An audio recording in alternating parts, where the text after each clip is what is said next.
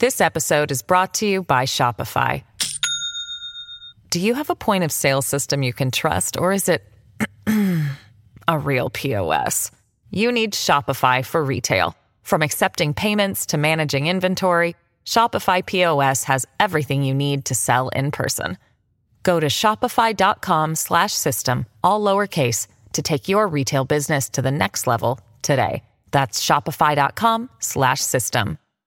Hello, everybody. This is Marshall Poe. I'm the editor of the New Books Network. NBN listeners like to read books and buy them. So we thought we'd tell you that right now, our friends at Princeton University Press are having a remarkable site-wide sale. You can get 50% off books, including ebooks and audiobooks, with the code 50, F-I-F-T-Y, at checkout until May 31. You can save some real money on Princeton University Press books. I encourage you to go there and check it out. Welcome to the New Books Network. Hello, everybody, and welcome back to the New Books Network. I am Lisette Baron Carvajal, and today I will be talking to Laura Briggs about her wonderful book, Taking Children, A History of American Terror, published this year by University of California Press. Welcome, Laura. Thank you for talking to me today. It's great to have you. Thank you so much for having me on. Okay, so before we get into the details of this wonderful book, tell us more about yourself. So you obtained your PhD in American Studies from Brown University, and you're currently professor at the Women, Gender, Sexuality Studies program at University of Massachusetts Amherst. So tell us why you decided to pursue a PhD in American Studies and how your trajectory has evolved over the years. You've published several monographs. So tell us what it is, like your experience being a professor at an interdisciplinary department. So an interdisciplinary department is clearly my natural home. I started out, when I was first applying to PhD programs, I was looking at history and history of science or history of science and medicine. And then I think I only applied to the one American Studies program, the one at Brown. And partly that was because it has terrific historians associated with it, but also because I was involved in activism related to Puerto Rico and Central America, U.S. interventionism. And the people I knew who were activists who had gone to graduate school were actually at Brown's American Civilization, now American Studies department. And so I was like, well, this looks like the right place for me because these are the interesting people. Awesome. Yeah, and I know your work because you do a lot of work on the history of science, medicine, and it's been foundational for many scholars. So tell us more about this long trajectory of yours. So you've covered a wide range of topics from reproductive politics, neoliberalism, U.S. empire and imperialism, to transnational and transracial adoption. And I'm a fan of Reproducing Empire, your first book. So we, in a way, we see all of those topics converging into this book. So tell us more about how you came to write this book in particular and in this format. You seem to be writing for a very broad and general audience. So tell us more about how the idea of this project came about, how it materialized. Did the book end up being what you initially thought it was going to be? Were there changes in the process of writing it? So thanks for all of those questions. There are a lot in there, and I'll try to answer some of them. So what I say I do is I am interested in questions of reproduction and sexuality in the context of U.S. empire, and particularly in the relationship between the United States and Latin America. And so how the work has progressed is from work on syphilis, sex work, and birth control, including sterilization and the testing of the birth control pill in Puerto Rico, to a different kind of nexus. And you talk about history of medicine and science, which is clearly the center of that first book, Reproducing Empire, to I got really interested in transnational adoption as another site where the working out of U.S. foreign policy was happening inside domestic spaces. That's what really interests me, is the ways that we can blow up the dichotomy between the private and the public, foreign policy and domestic spaces.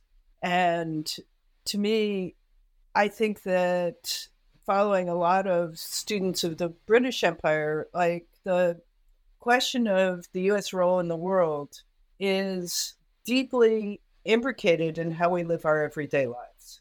And so those are the places I look for.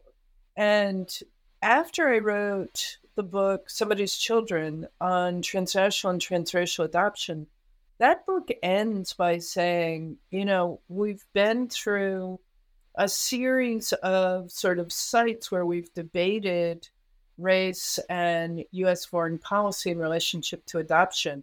And I really think, I said, that the next one is going to be around immigration, that child taking from Central America is going to move into this question of immigration. And I was writing that during the Obama administration, but what was happening was that parents were being separated from their kids in immigration detention as a way of questioning them and threatening them.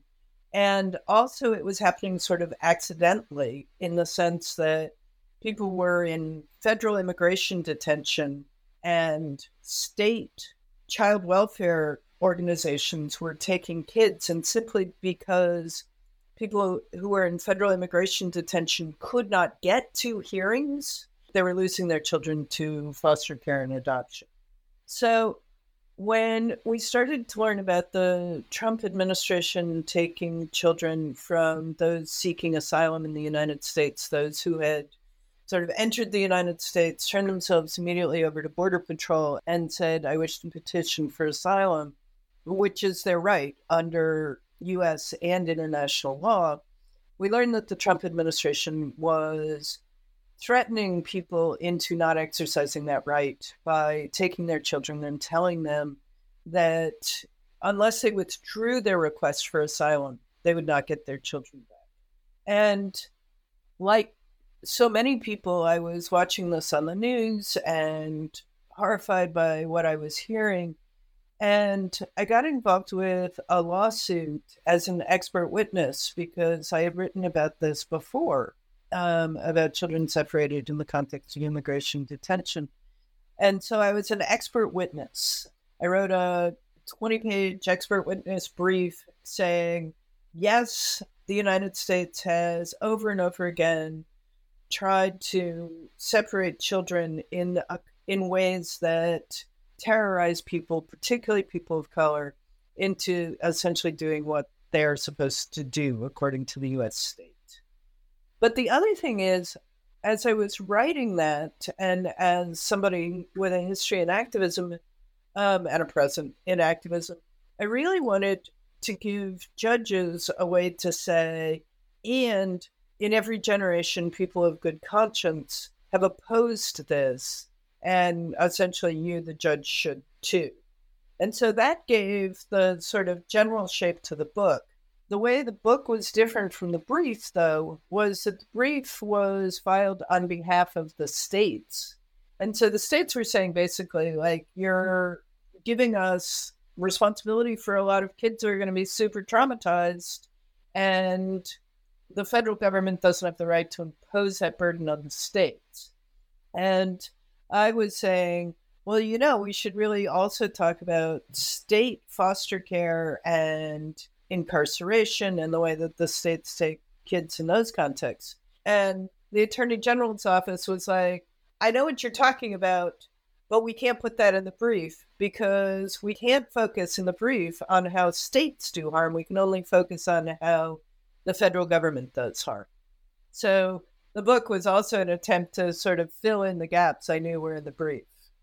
Yes. And so you begin the book by telling us about, this public debate that arose in 2018 and 19, and how some critiques, you yourself included, of course, have pointed out to a relationship between taking children of asylum seekers at the southwest border, and the histories of slavery, Indian boarding schools, Japanese internment camps, mass incarceration, and the anti-communist wars against populations in Latin America. So, despite this potent criticism, mostly coming from journalists and activists, you also tell us that there was a deliberate attempt to sow confusion, and most people in this public conversation were unable to fill in the blanks or correct that misinformation that they were receiving. So your book is an attempt to fill in those blanks and provide a long historical perspective to this debate, and one that is based on rigorous and reliable scholarship. So maybe it could be useful to our listeners if you talk a little bit about what was happening in those years and how was the public being misinformed and misled. What was it that it was so frustrating for you as a historian that you really needed to remedy this in the book? Thank you for that question. So the Trump administration is deliberately cruel towards many parts of the populations that it supposedly governs. So, and many people have said, with the Trump administration, the cruelty is the point. And there was a sense that indeed he was, and Stephen Miller, who was believed to be the architect of the policy within the administration, were really just sort of feeding red meat to the anti-immigrant base. And the thing about the Trump administration is that it generates its own backlash. It generates its own opposition. But what that led to was a lot of people saying, well, the problem here is clearly the Trump administration. And if only we could get rid of the Trump administration, then everything would be good. And so we saw a lot of Democratic politicians tweeting things like, there's nothing American about separating children from their parents, and we need to stop this. And even though I understood the sentiment was designed to try to stop the policy or try to stop the child separation, it also left me just holding my head in the sense that literally George W. Bush said almost exactly that when he was lying to a Guatemalan audience about the fact that what was then the INS, no, I guess it was Homeland Security and ICE by then, had just done a raid in New Bedford where they had picked up a lot of people who were Guatemalan and they were threatening them with deportation. And the allegation was that they were in the country illegitimately or illegally. And they literally had separated them from their children, many of whom were left at school or in daycare. And the people in immigration detention, their parents were sent to places like Texas, often in shackles. And so George W. Bush happened to go to Guatemala at that moment. And he was confronted by crowds who knew this story well because it was their friends and family and country folk who were in immigration detention. And George W. Bush said, no, that's not America. America doesn't separate children. And so the irony of hearing that repeated by opponents of the Trump administration policy was just too much. And so I really wanted people to start thinking systematically in a way that a handful of people, of course, certainly already did. Activists in particular were standing up and saying, oh no, we've done this before and we can't do this again. Slavers took the children of enslaved people. Native people lost their children to Indian boarding schools, and Japanese immigrants and Japanese American citizens were held in internment camps during World War II. We've seen this before, and they said we can't do this again. But more people were coming from the position that it was just a Trump administration. And so I wanted to give a kind of signal boost to the activists who were much smarter about the history than many journalists and certainly a lot of politicians.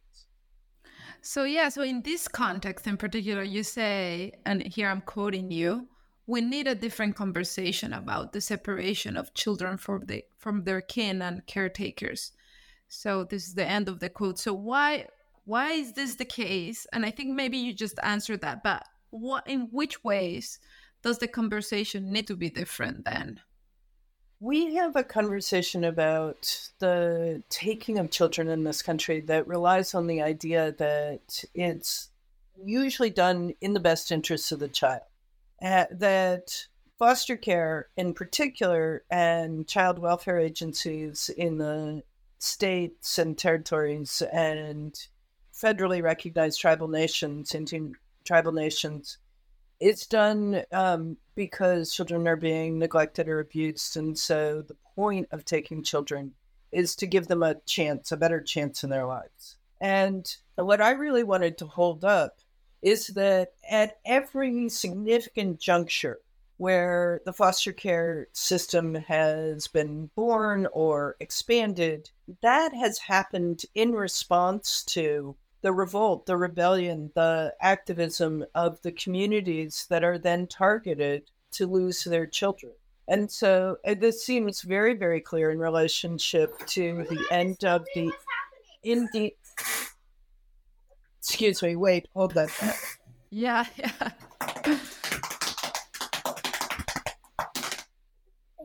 Jackson, close the door and read the sign on it that says "Do not disturb." No, leave the sign. Go away.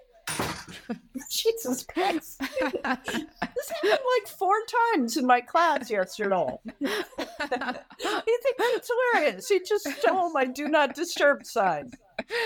Well, it is kind of funny, but it's okay. All right. I'm going to go back to boarding schools. Yeah. So, getting my composure back. So this seems particularly clear in relationship to Indian boarding schools, which were established in the 1890s in response to efforts to end for all time the Indian Wars. As the U.S., Anglo-Americans in the U.S. spread across what is now the continental U.S., spread across the continent, and as railroads spread across the continent, through the 19th century, there were all sorts of conflicts about violation of treaty rights as Anglo settlers increasingly took land that had been ceded by treaty. And this, over and over again, initiated war between the U.S. cavalry and Native peoples. And the many Native peoples were sent to a prisoner of war camp in St. Augustine, Florida. It was run by Lieutenant Colonel Richard Pratt. And Richard Pratt went from being the overseer of prisoner of war camps to the overseer of the first Indian boarding school in Carlisle, Pennsylvania. And he was explicitly using the same techniques that he had used against prisoners of war against children to try to detribalize them, force them to stop using indigenous languages, forcing them to lose connection with kin and caregivers by taking them far from their homes and refusing to let them return. And so it was explicitly a strategy by the cavalry, by the army, to separate children from native tribal nations as a way to pacify the Indian Wars, to end the Indian Wars. And so some of the children who were sent, like the Apache children, White Mountain Apaches, were explicitly prisoners of war when they were sent. Others were sent more voluntarily, but volunteer in big air quotes, right? Because essentially we're talking about defeated nations who are told that the terms of their surrender have to include sending their children far away. So that was one moment when the federal government took responsibility, as it were, took children as a strategy for punishing rebellion, ending wars. The other time we see it, it's less explicitly the federal government, is in the 18th and 19th century as a strategy for essentially rendering docile, preventing rebellion among enslaved people African descended peoples in the Americas and in the United States in particular is where the book focuses, although it's a strategy in many places in the Americas, of taking children from usually their mothers, but from their kin and caregivers as something that was threatened to keep mothers from rebelling, being a problem, refusing to do the labor of slavers as demanded of them. And it was also a way to let children know what their position was in a society, in a plantation society, in a slave society, to teach somebody that they're chattel, that they're property. We read in Frederick Douglass, who's one of the great abolitionists of the 19th century, about how the absence of connection with his mother was part of the first instance that he knew he was a slave. Another piece of writing we have from that era by a formerly enslaved person, Harriet Jacobs, tells the story of her childhood in 2 chapters. One where she didn't know she was enslaved. And then she's separated from her mother and she learns, this is the cruelty of the situation that I'm in. So enslavement relied on taking children as a strategy for turning people from humans fully possessed of their own sense of their own propriety to people who were terrorized into becoming enslaved. This episode is brought to you by Shopify.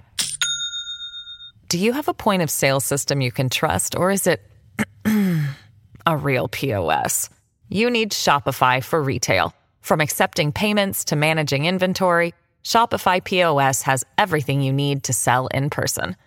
Go to shopify.com/system, all lowercase, to take your retail business to the next level today. That's shopify.com/system. Yeah, so this is the big argument of your book, right? That taking children has been a strategy for terrorizing people for centuries. But this book is not only a history of American terror, as your title suggests, but it's also about how individuals, families, groups, organizations have resisted this terrorizing strategy.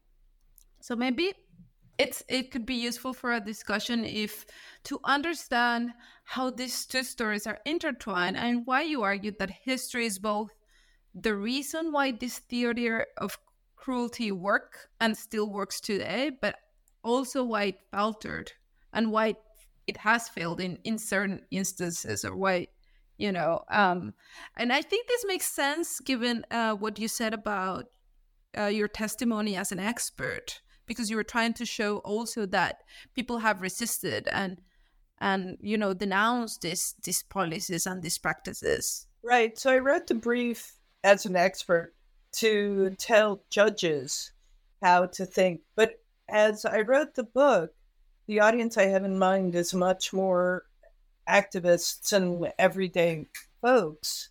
And I want us to think hard about when strategies for stopping the taking of children have succeeded and where they've failed. And so in 2018 and 2019, one of the things that we saw was that consciously and unconsciously, people used the strategies that abolitionists used. Abolitionists wrote pamphlets and created woodcuts. This is before the photograph, right? And put broadsides on any public space. And they wanted to put in front of people over and over again that moment when a child and a mother are separated and the very human pain of that moment. And we saw that strategy very much repeated by journalists and activists as they, Fox got a hold of a recording of children crying and being taunted by by the people holding them, who were Border Patrol agents. And we saw photos everywhere in 2018. It was a quite startling moment in a way to me, because I had the abolitionist image in my head, and I thought this is exactly why Obama tried to keep any separation between mothers and children secret, because the Obama administration knew how effective these images were in mobilizing opposition. But then in 2019, something happened that demobilized opposition to child taking at the border. And that was Border Patrol and the Federal Department of Health and Human Services began insisting that they weren't taking children to force their parents to withdraw their asylum claims. They were taking children because their parents had neglected them. And they said, look, this parent has a criminal history, and I saw this parent not change a diaper.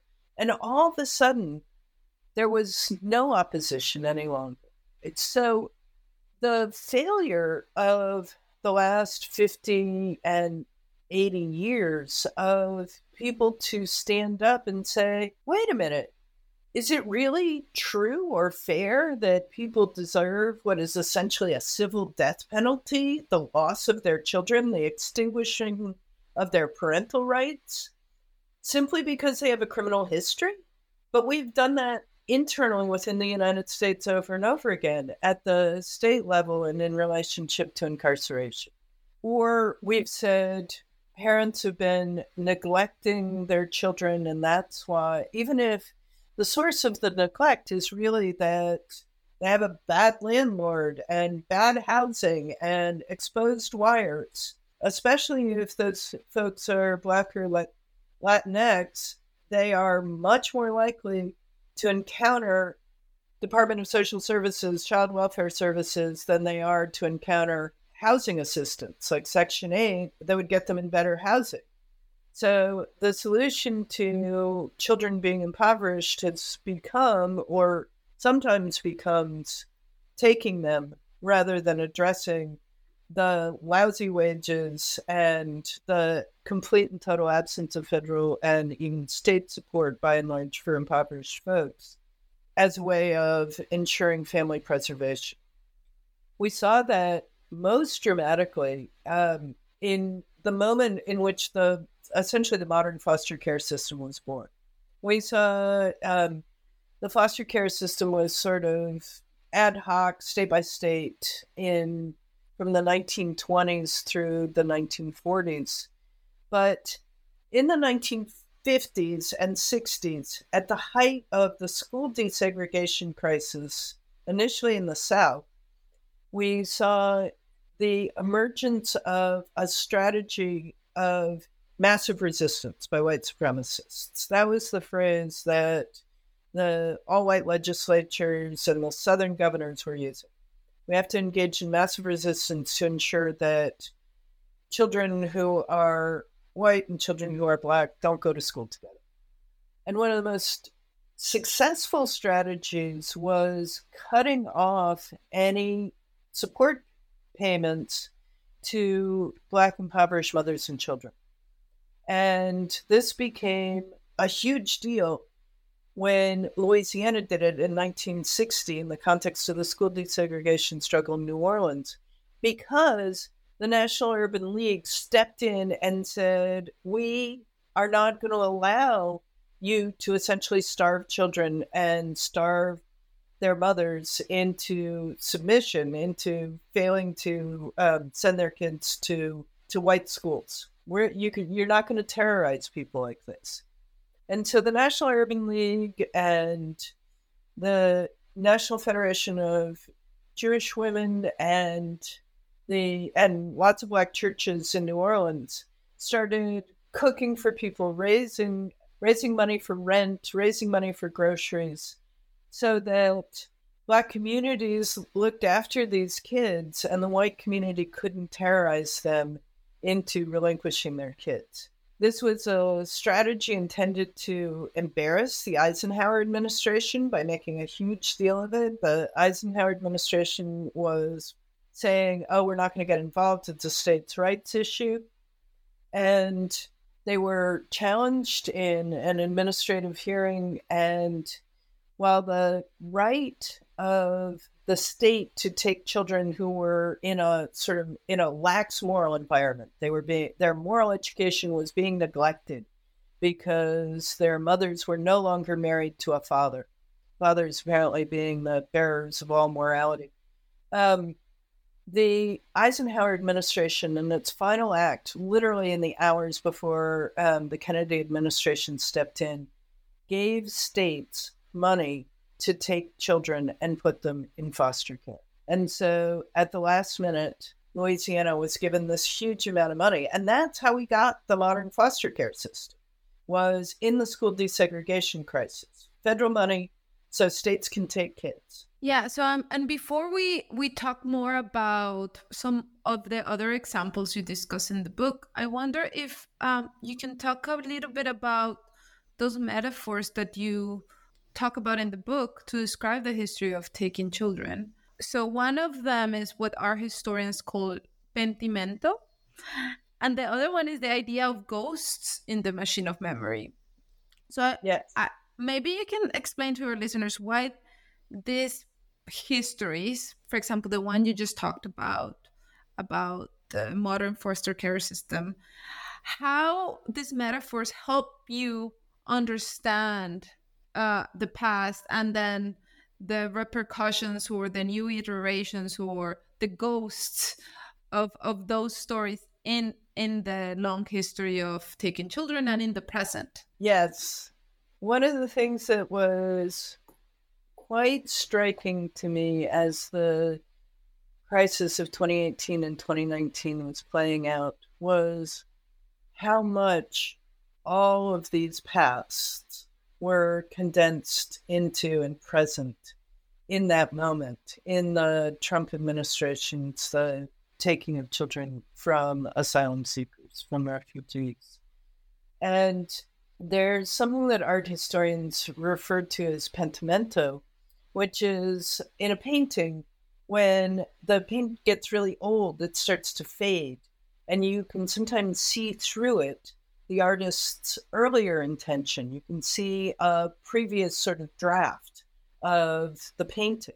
And so it seemed to me that what we were seeing as we watched the Trump administration shift to this idiom of neglect was this whole history of school desegregation, of white supremacy, of racial hate being played out. The other thing, of course, that was being played out or being repeated, the other ghost in the machine here, was the history of U.S. wars in Central America.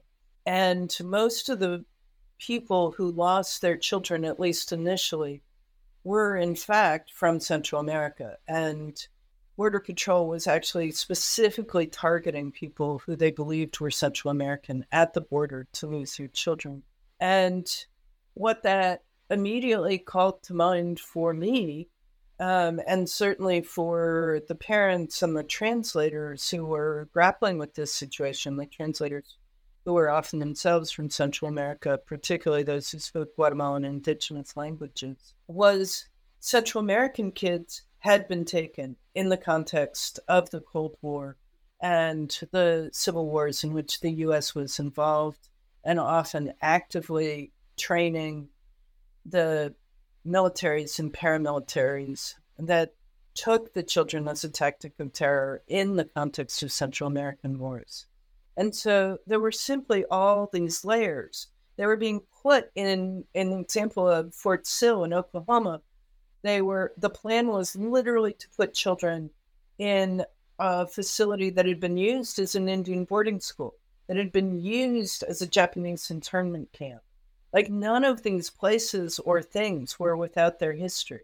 And when the Trump administration sort of came to explain why this policy couldn't be overseen by the judiciary, why judges should have nothing to do with determining whether this was legal, they invoked the plenary power doctrine.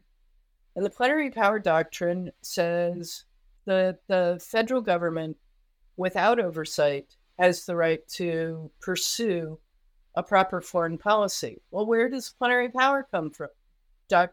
Doctrine come from? It comes from Indian wars.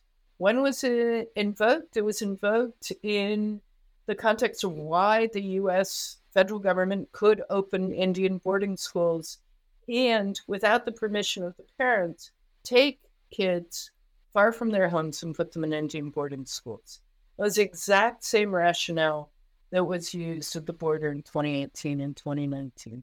So there was no part of this that wasn't part of this long history. And the phrase, the ghost in the machine of memory, is meant also to invoke the ways that histories of resistance, the ways that moments of crisis have over and over again mobilized activism, mobilized resistance, and how we can use the knowledge of that history and the knowledge of what activists successfully did before to think about how we can stop child taking in the present. Yeah, and I think those images are so powerful. And we see that in the book throughout those instances of resistance, those ghostly hauntings that are both, we can see them in the strategy of terror, but also in the strategy of resisting those terror. So Taken Children is about how we got here. And you do this by exploring 4 other contexts in the past, 4 centuries in which the US state has either taken children as a tactic of terror or tacitly encouraged it.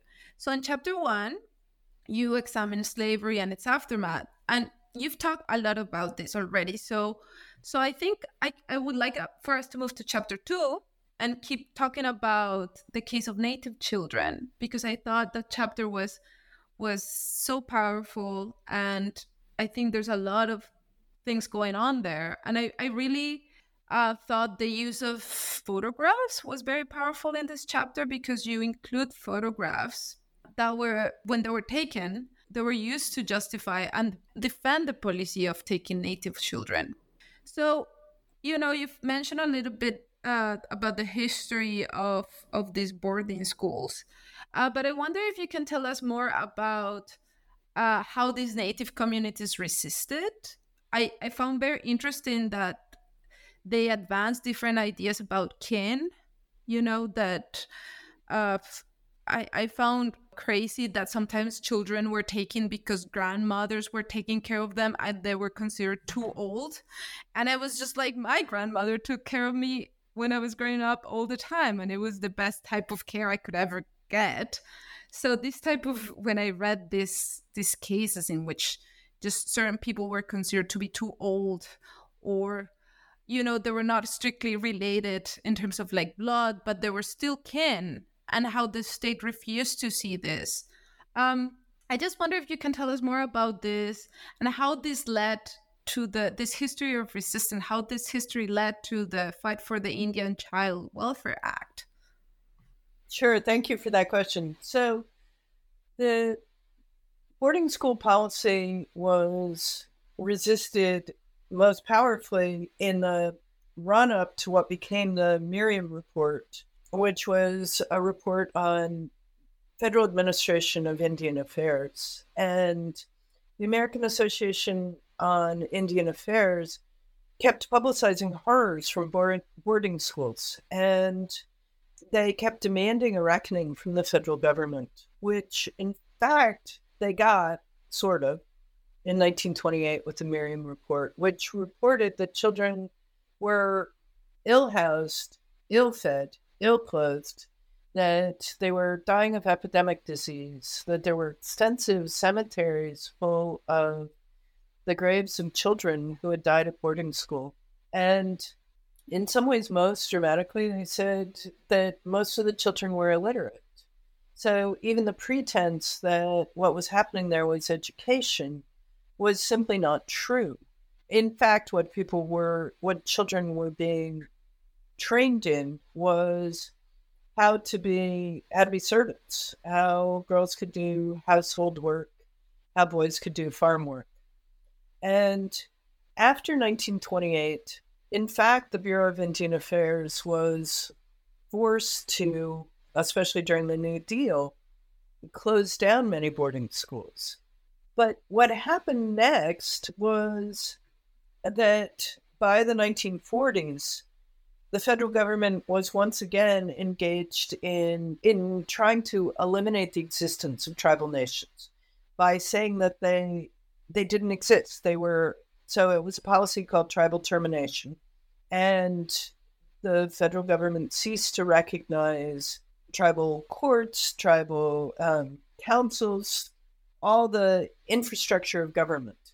And one of the places where this fight was most dramatic was in the Dakotas, where the Pixlone Dam project actually flooded 700 acres of the most fertile land in the Dakotas and essentially took them from the Great Sioux Nation.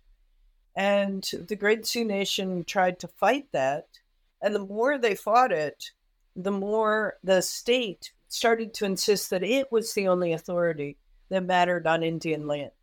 And part of how they did that was to say, well, some mothers are receiving welfare, are getting state payments to support themselves and their children.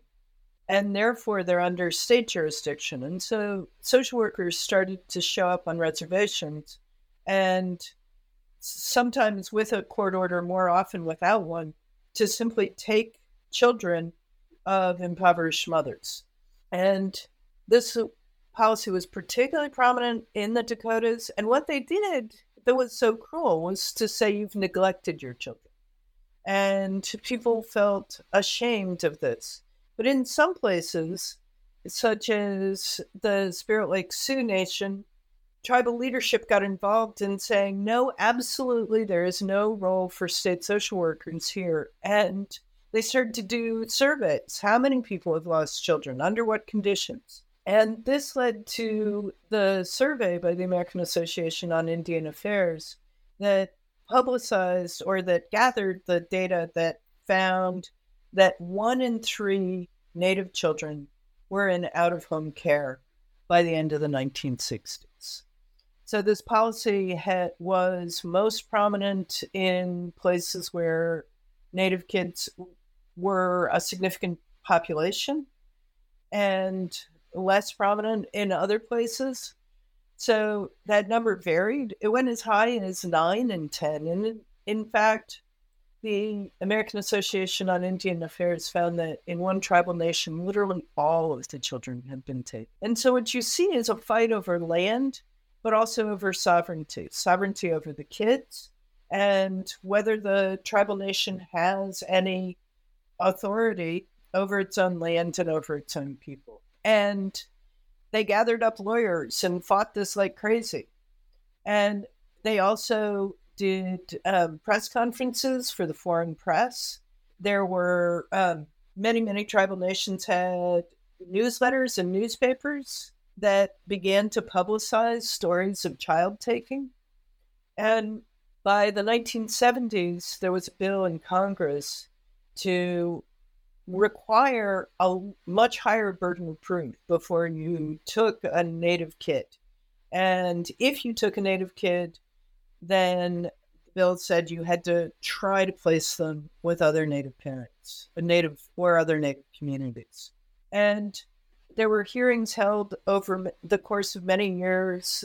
Children, mothers, many people went and testified about what had happened. And so that's when we really learned these stories that anybody essentially who didn't have a nuclear family, so children were staying with their grandparents, people were staying with kin who were kin in a Native sense, but they weren't mother, father, brother, aunt, uncle, grandparent. They were, and so what the social workers said was, these children are being neglected. They're being left with people who are too old. And the sense that elders could be revered, elders were necessary teachers to children, and that Native kinship systems were not the same as white nuclear families was completely disrespected, and in fact taken as a reason to take Native kids. In 1977, the Congress passed the Indian Child Welfare Act, which, at least for a time, made it much more difficult to take Native kids. I'm hesitating over saying how effective it was because it varies state by state, but also because in many jurisdictions, in many states, people get around enforcing the Indian Child Welfare Act simply by failing to investigate where this child comes from. Is this a Native kid who might be protected by the Indian Child Welfare Act? Oops, we didn't know. And so these cases are still very much in court. You find the Goldwater Institute, a conservative think tank, very involved in Indian Child Welfare Act cases, trying to overturn the Indian Child Welfare Act, trying to make it easier to take Native kids from their families and communities. And many people suspect that the goal behind this is, once again, to sort of break the authority of tribal nations and make their land available to buy, sell, take, but also to make it easier for non-Native people to open casinos. So if there are no real Indian tribes, then they have no authority as a sovereign nation to run a casino. Yeah, so and if our listeners are interested in this story of terrorizing but also of resistance, they should go and read the book because it's so rich.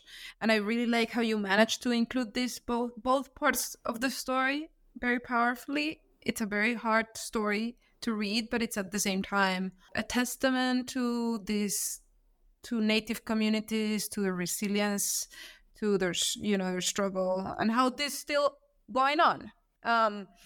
So I think we arrived to Latin America in chapter 3, and this is a history I'm more familiar with.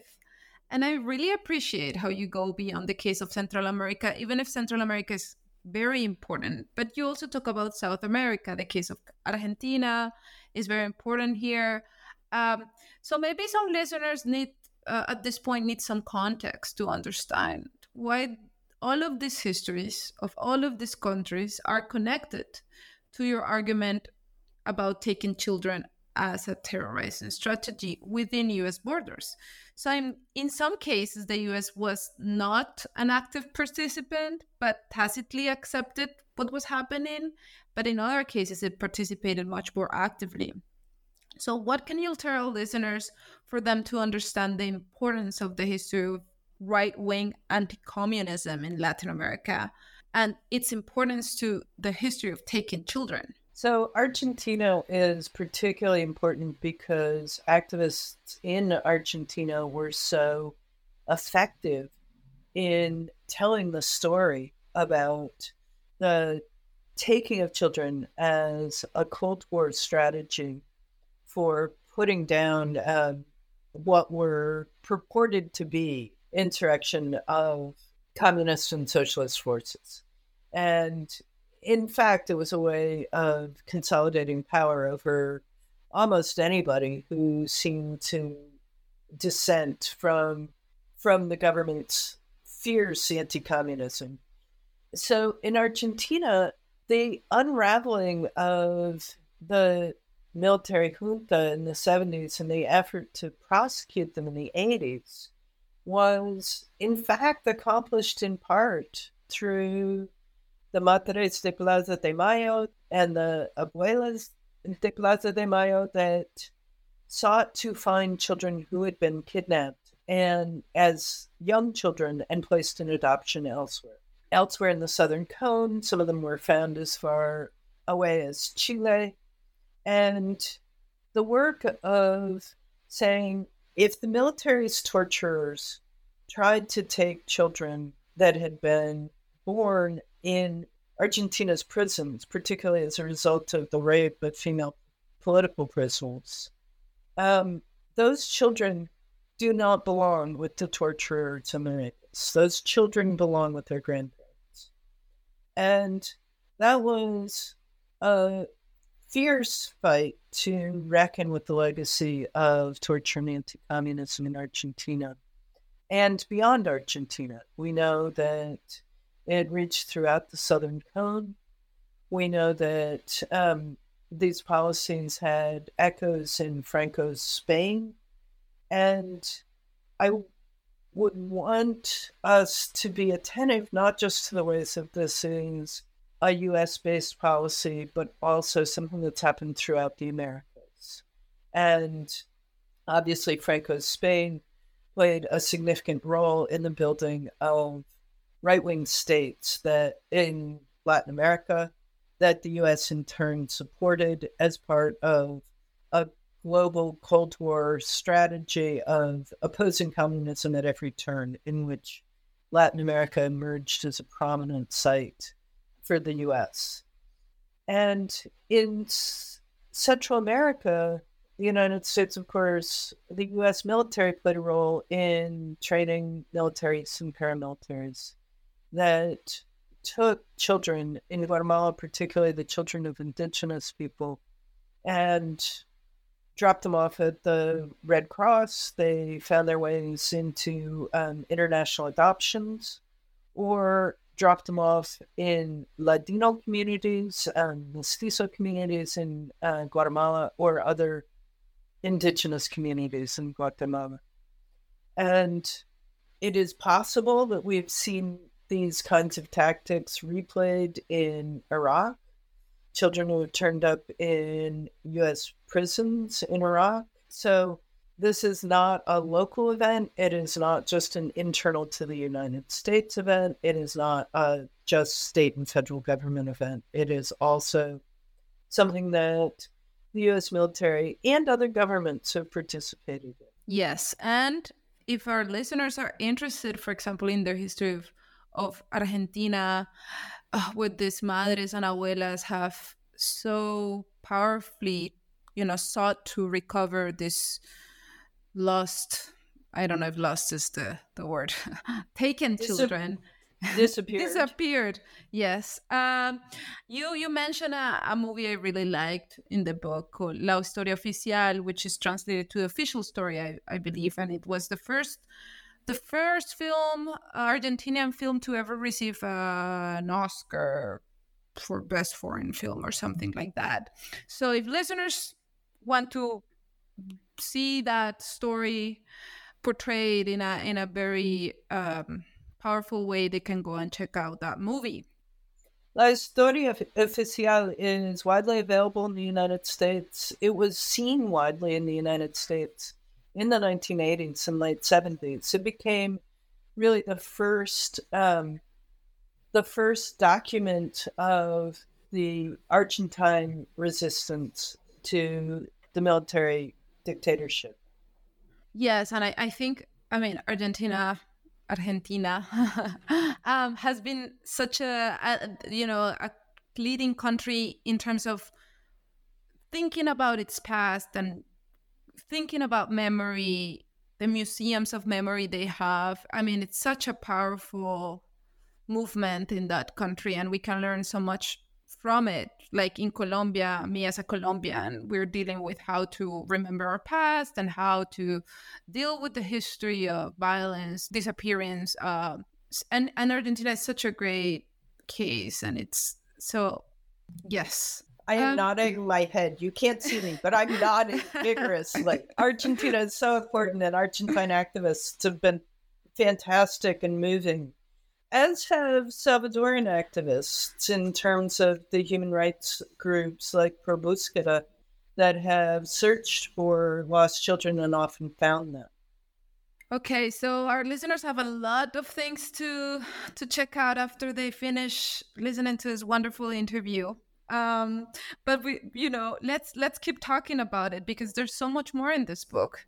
And in chapter 4, we arrive to a chapter that is titled Criminalizing Families of Color. And I really like this chapter because I think it connects to threads that you have been discussing in the previous chapters. And it's incredibly timely for what's going on today. So tell us more about this chapter and how the war on drugs provided a new context for the taking of children.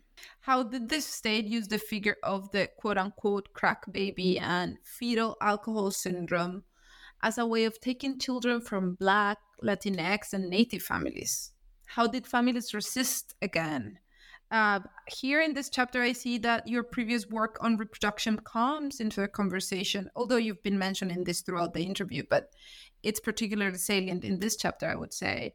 So tell us more about what you're talking about here. So many of us, because of Michelle Alexander's incredible book, The New Jim Crow, have become deeply aware of the history of mass incarceration. Of course, many scholars were talking about it before that, but Michelle Alexander really helped us think that through. But in the same period, in the late 70s and 1980s, we also, again, saw a doubling of the size of the child welfare system. And the hypercriminalization of using drugs and alcohol was a piece of that of the reproductive politics story as well, a piece of how people lost their kids to foster care. So it's important to say here that white people and people of color use drugs and alcohol at about the same rates. They use illegal drugs at about the same rates, and they drink during pregnancy at about the same rates. And that's pretty consistent from the 1980s to the present. What is not consistent is the extent to which people get criminalized for that behavior. And so what we saw in the 1980s was the birth of the idea of a crack baby. Now, subsequent medical research has told us unequivocally that crack does not have much effect on a pregnancy. That there's no such thing as a crack baby. But in the late 80s, the belief in the crack baby who was going to grow up and have to be constantly in special ed was being cruelly neglected by the pregnant woman who was bearing this fetus and subsequently raising this baby. What's on the front pages of the newspaper, anybody who lived through the late 80s, as even a semi-adult, cannot escape knowing about crack babies. And the cruel thing, of course, is that it was all a lie. But what was happening at that time is there was a rapid increase in the Reagan and then first Bush administration in the rates of homelessness, impoverishment, unemployment, particularly in Black and Latinx communities. And as a result, we saw a rise in infant mortality and a rise in stillbirths and other bad pregnancy outcomes. So it was the correlation of the emergence of crack. And I could say, in the book, I say a lot more about why there was so much cocaine in certain regions in the United States and what that had to do with the CIA and its prosecution of wars in Central America, also Plan Colombia. But you'll have to read the book to get that whole connection. But anyway, drugs did not make their way to impoverished communities by themselves or without in some cases, active assistance of the federal government, and in other times, just their willingness to look the other way. So crack was supposed to give us a generation of babies blighted from birth, to quote a neocon who was talking about this. And so foster care systems, hospitals, and police and prosecutors stepped in to save these babies. And the size of the foster care system doubled as a result of this hypercriminalization of using drugs. And Black mothers in particular were drug tested in labor and in hospitals, sometimes as a precondition for getting prenatal care at all. And this corresponded with a period in which it was getting more and more difficult to actually get treatment for drug abuse. So in some ways, people were just messed up. And at the same time, middle-class white folks were more likely to be using powdered cocaine than crack. We've talked a lot about that in relationship to the sentences that people got for having crack versus powdered cocaine. But the other significant piece of the story is if you were using crack, you were much more likely to lose your kid as soon as they were born. And Native women, in contrast, were not tagged with using crack, but with fetal alcohol syndrome. They were accused of using alcohol extensively during pregnancy. And again, I need to say, Native women used alcohol during their pregnancy at about the same rate that white middle-class women did, but they were criminalized in a different way. The other thing is, when women were found to be abusing alcohol, to have a problem with alcoholism, and to be pregnant or to have a young child, they were surprisingly likely to be charged with a federal crime, to be charged with a felony. So felony child abuse. And because of the history of colonialism and the relationship of the federal government to Native tribal nations and what crimes they get to prosecute, anything that's a felony is prosecuted by the federal government.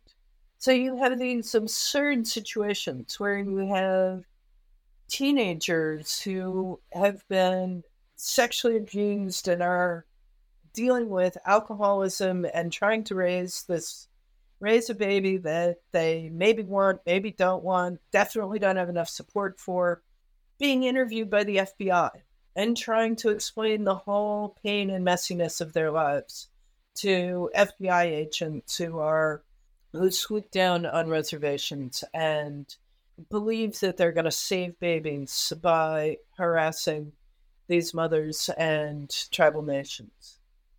And so mothers wind up in prison. Hundreds of mothers get sent to jail and prisons, and thousands of children get sent to foster care in the 70s and 80s.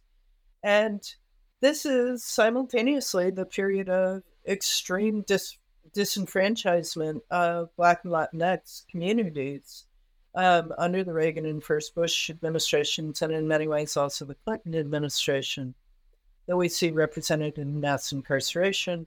We also see represented in poverty rates and unemployment rates. Yeah, and here we're just scratching the surface. The book has so much more details, examples that I think listeners will want to go and check out and read. And it's such a wonderful read. It's a short book, but it covers so many topics. So hopefully listeners will go and buy the book. So we arrive to the last chapter, and this is a very important chapter too, because it's titled Taking the Children of Refugees. So this it's the story full circle, right? We come back to what we were discussing at the beginning of the interview and how you start the book. So, I mean, here you talk a lot about specific policies, changes and continuities between different administrations, waves of Central American refugees and immigrants, judicial cases, and agreements. So there's a lot going on in this chapter, but of course you cannot talk about all of that. But maybe what is something that you want our listeners to understand about this new, and I'm using air quotes here because it's not new. Your argument is that we see these ghosts reappearing, and this is not something that came out of nowhere. But what are some of the things that are important for our listeners to understand this more recent period in the history of taking children? How have different administrations addressed the issue, and what are some of the policies that you think that are very important for our listeners to know? Here you discuss the case of a tocaya of mine. I don't know that word in English. So Jenny Lisette Flores and the Flores Agreement. So can you tell us more about this chapter? Yeah, let me talk about Jenny Flores' story, because it takes us into sort of the heart of how we got here. So essentially, I want to say before the Reagan administration, U.S. immigration policy from Mexico, and in many ways through the Reagan administration, the U.S. has long relied on labor from Mexico and elsewhere in Latin America to pick crops, and more recently to build and construction, and of course also to do domestic labor. And the expectation is that was formed during the Reagan administration was of waves of migrants crossing the border, doing work in the United States, and then returning home. And in some ways, that's a centuries-long pattern of how laborers have moved. And in the Reagan administration, we started to see rising harassment of the people who were coming across the U.S.-Mexico border in the Southwest and California in particular to pick crops. And at that stage, it was really about, I think it's fair to say, it was really about making the situation of migrant laborers more precarious, which in turn forced their wages lower because they had fewer recourses if they weren't paid minimum wage or if they were offered substandard housing. But the thing that migrants were never supposed to do was to come and stay, to come and create lives. And so the appearance of children at the border, of course, is a signal that people are building lives here. And people have always done this. It's back to the 1950s and the Bracero program. People came, they worked, they were supposed to go home, and they built lives. They were here. So during the Reagan administration, the INS changed its policies about how it was going to treat children at the border. And so instead of allowing children to be released while they awaited an immigration hearing, so the immigration law, lots of people think it's really cut and dried, really clear, and I'm not an immigration lawyer, and I don't want to fill our time with the details of immigration policy, but it's just not. It's not very clear at all who has a right and under what circumstances to be in the United States. And so that requires a hearing before an immigration law judge. So for a long time, if children were found at the border, most of them weren't recognized by Border Patrol, and they just slipped into the communities that they were looking for. They were looking for parents and relatives. But Jenny Lisette Flores was picked up at the border, and the Reagan administration recently changed its policy saying that children could not be released to just any family member. They had to be released to an immediate family member, meaning grandparents, aunts, uncles, and parents. And Jenny's mother was undocumented, and the INS was also forcing people to show proof of citizenship in order to pull their kids out of immigration detention. And so Jenny's mother couldn't do that. And so she said, well, I have a cousin, Jenny has a cousin who can take custody of her. And the INS said, no, that's not good enough. He's not a close enough relation. And Jenny Flores' mother worked for somebody who knew Ed Asner, who could find an immigration lawyer who said, this is ridiculous, and fought to get kids released from immigration detention. Kids don't belong in jail. Kids don't belong in cages, they argued. And there was a lot of back and forth that continued through the Reagan administration, the Bush administration, and actually into the very beginning of the Obama administration about whether children could be held in cages under these conditions.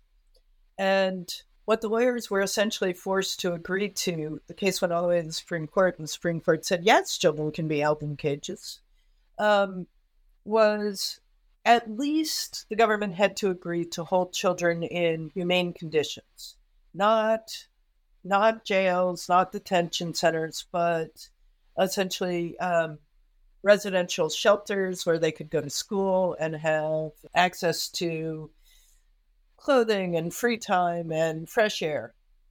And of course, the government has not always respected the outlines of the Flores Agreement. And the Trump administration was the most outrageous.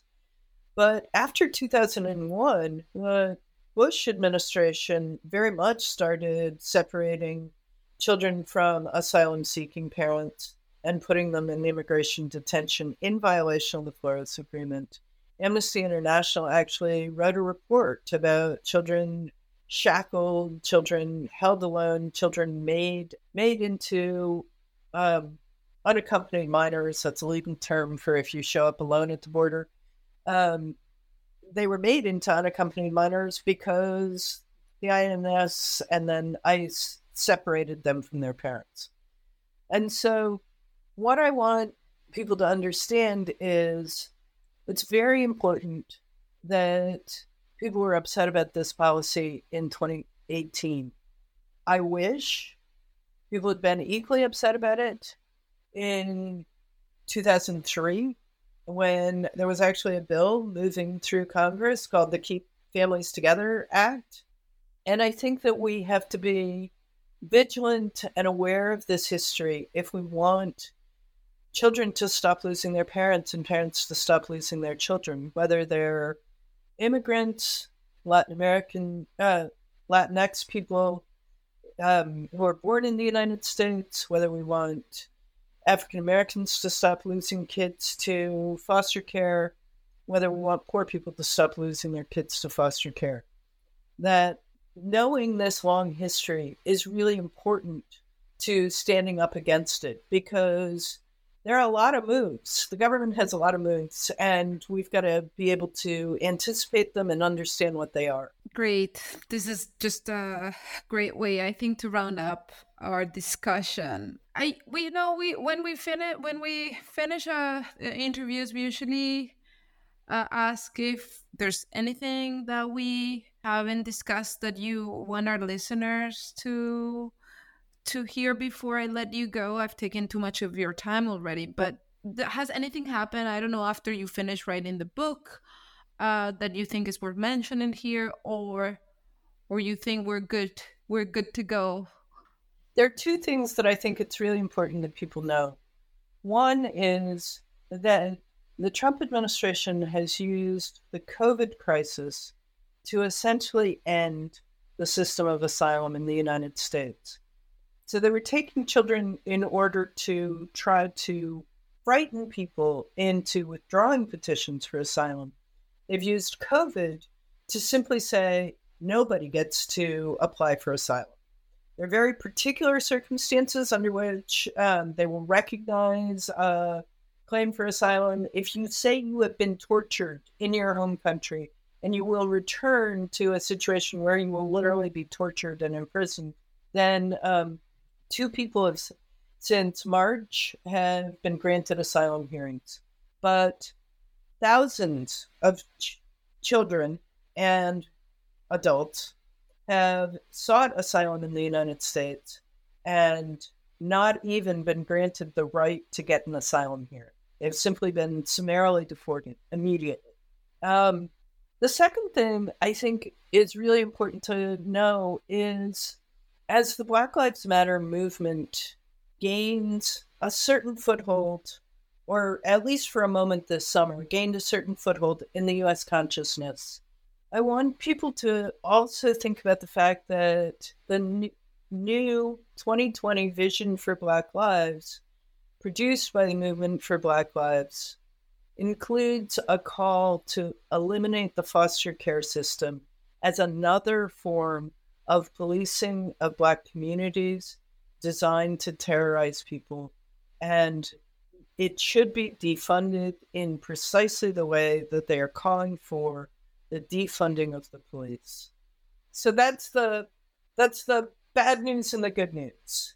And that a Black-led mass movement is calling for an end to the foster care system, and administration that I think we can fairly call white supremacist has effectively ended the asylum system. Things have only gotten worse since I finished the book, and better. Yes, and I think your book is it's such a useful tool for the discussion. So it's a very timely read. I really recommend it to our listeners. So finally, last question. What are you working on and what are your plans for the future in this crazy COVID world? Well, it's not clear that when any of us are going to be able to go back to archives, right? But the question, so I started my work in Puerto Rico, and the question that's emerged at the forefront of activism in Puerto Rico has been the question of debt. And there's an international debt crisis, and then there's a domestic debt crisis, both of which are sort of concentrated in Puerto Rico. And I thought that there's been a particularly feminist account of globalization, structural adjustment, the elaboration of free trade zones in the Caribbean. And so I want to think about the role of debt, both international and domestic, in the Caribbean, looking at perhaps just Puerto Rico, or perhaps I originally conceived it as one that would move from Jamaica to the Dominican Republic to Puerto Rico. I want to do something that would be of use to the activists in Puerto Rico who are so effectively and smartly opposing the taking of sovereignty over that island from its elected government and putting it in the hands of a fiscal control board. So I'm really interested in how debt plays a role in sovereignty and reproduction, the lives of women and children, and the civil society, the social fabric. Well, I really hope you can resume your archival research soon. I need to get back to archives too urgently. But thank you, Laura, for this wonderful conversation, for this wonderful book. It was great to have you. Thank you. Thanks so much for having me, Lisa. It was really a pleasure to talk to you.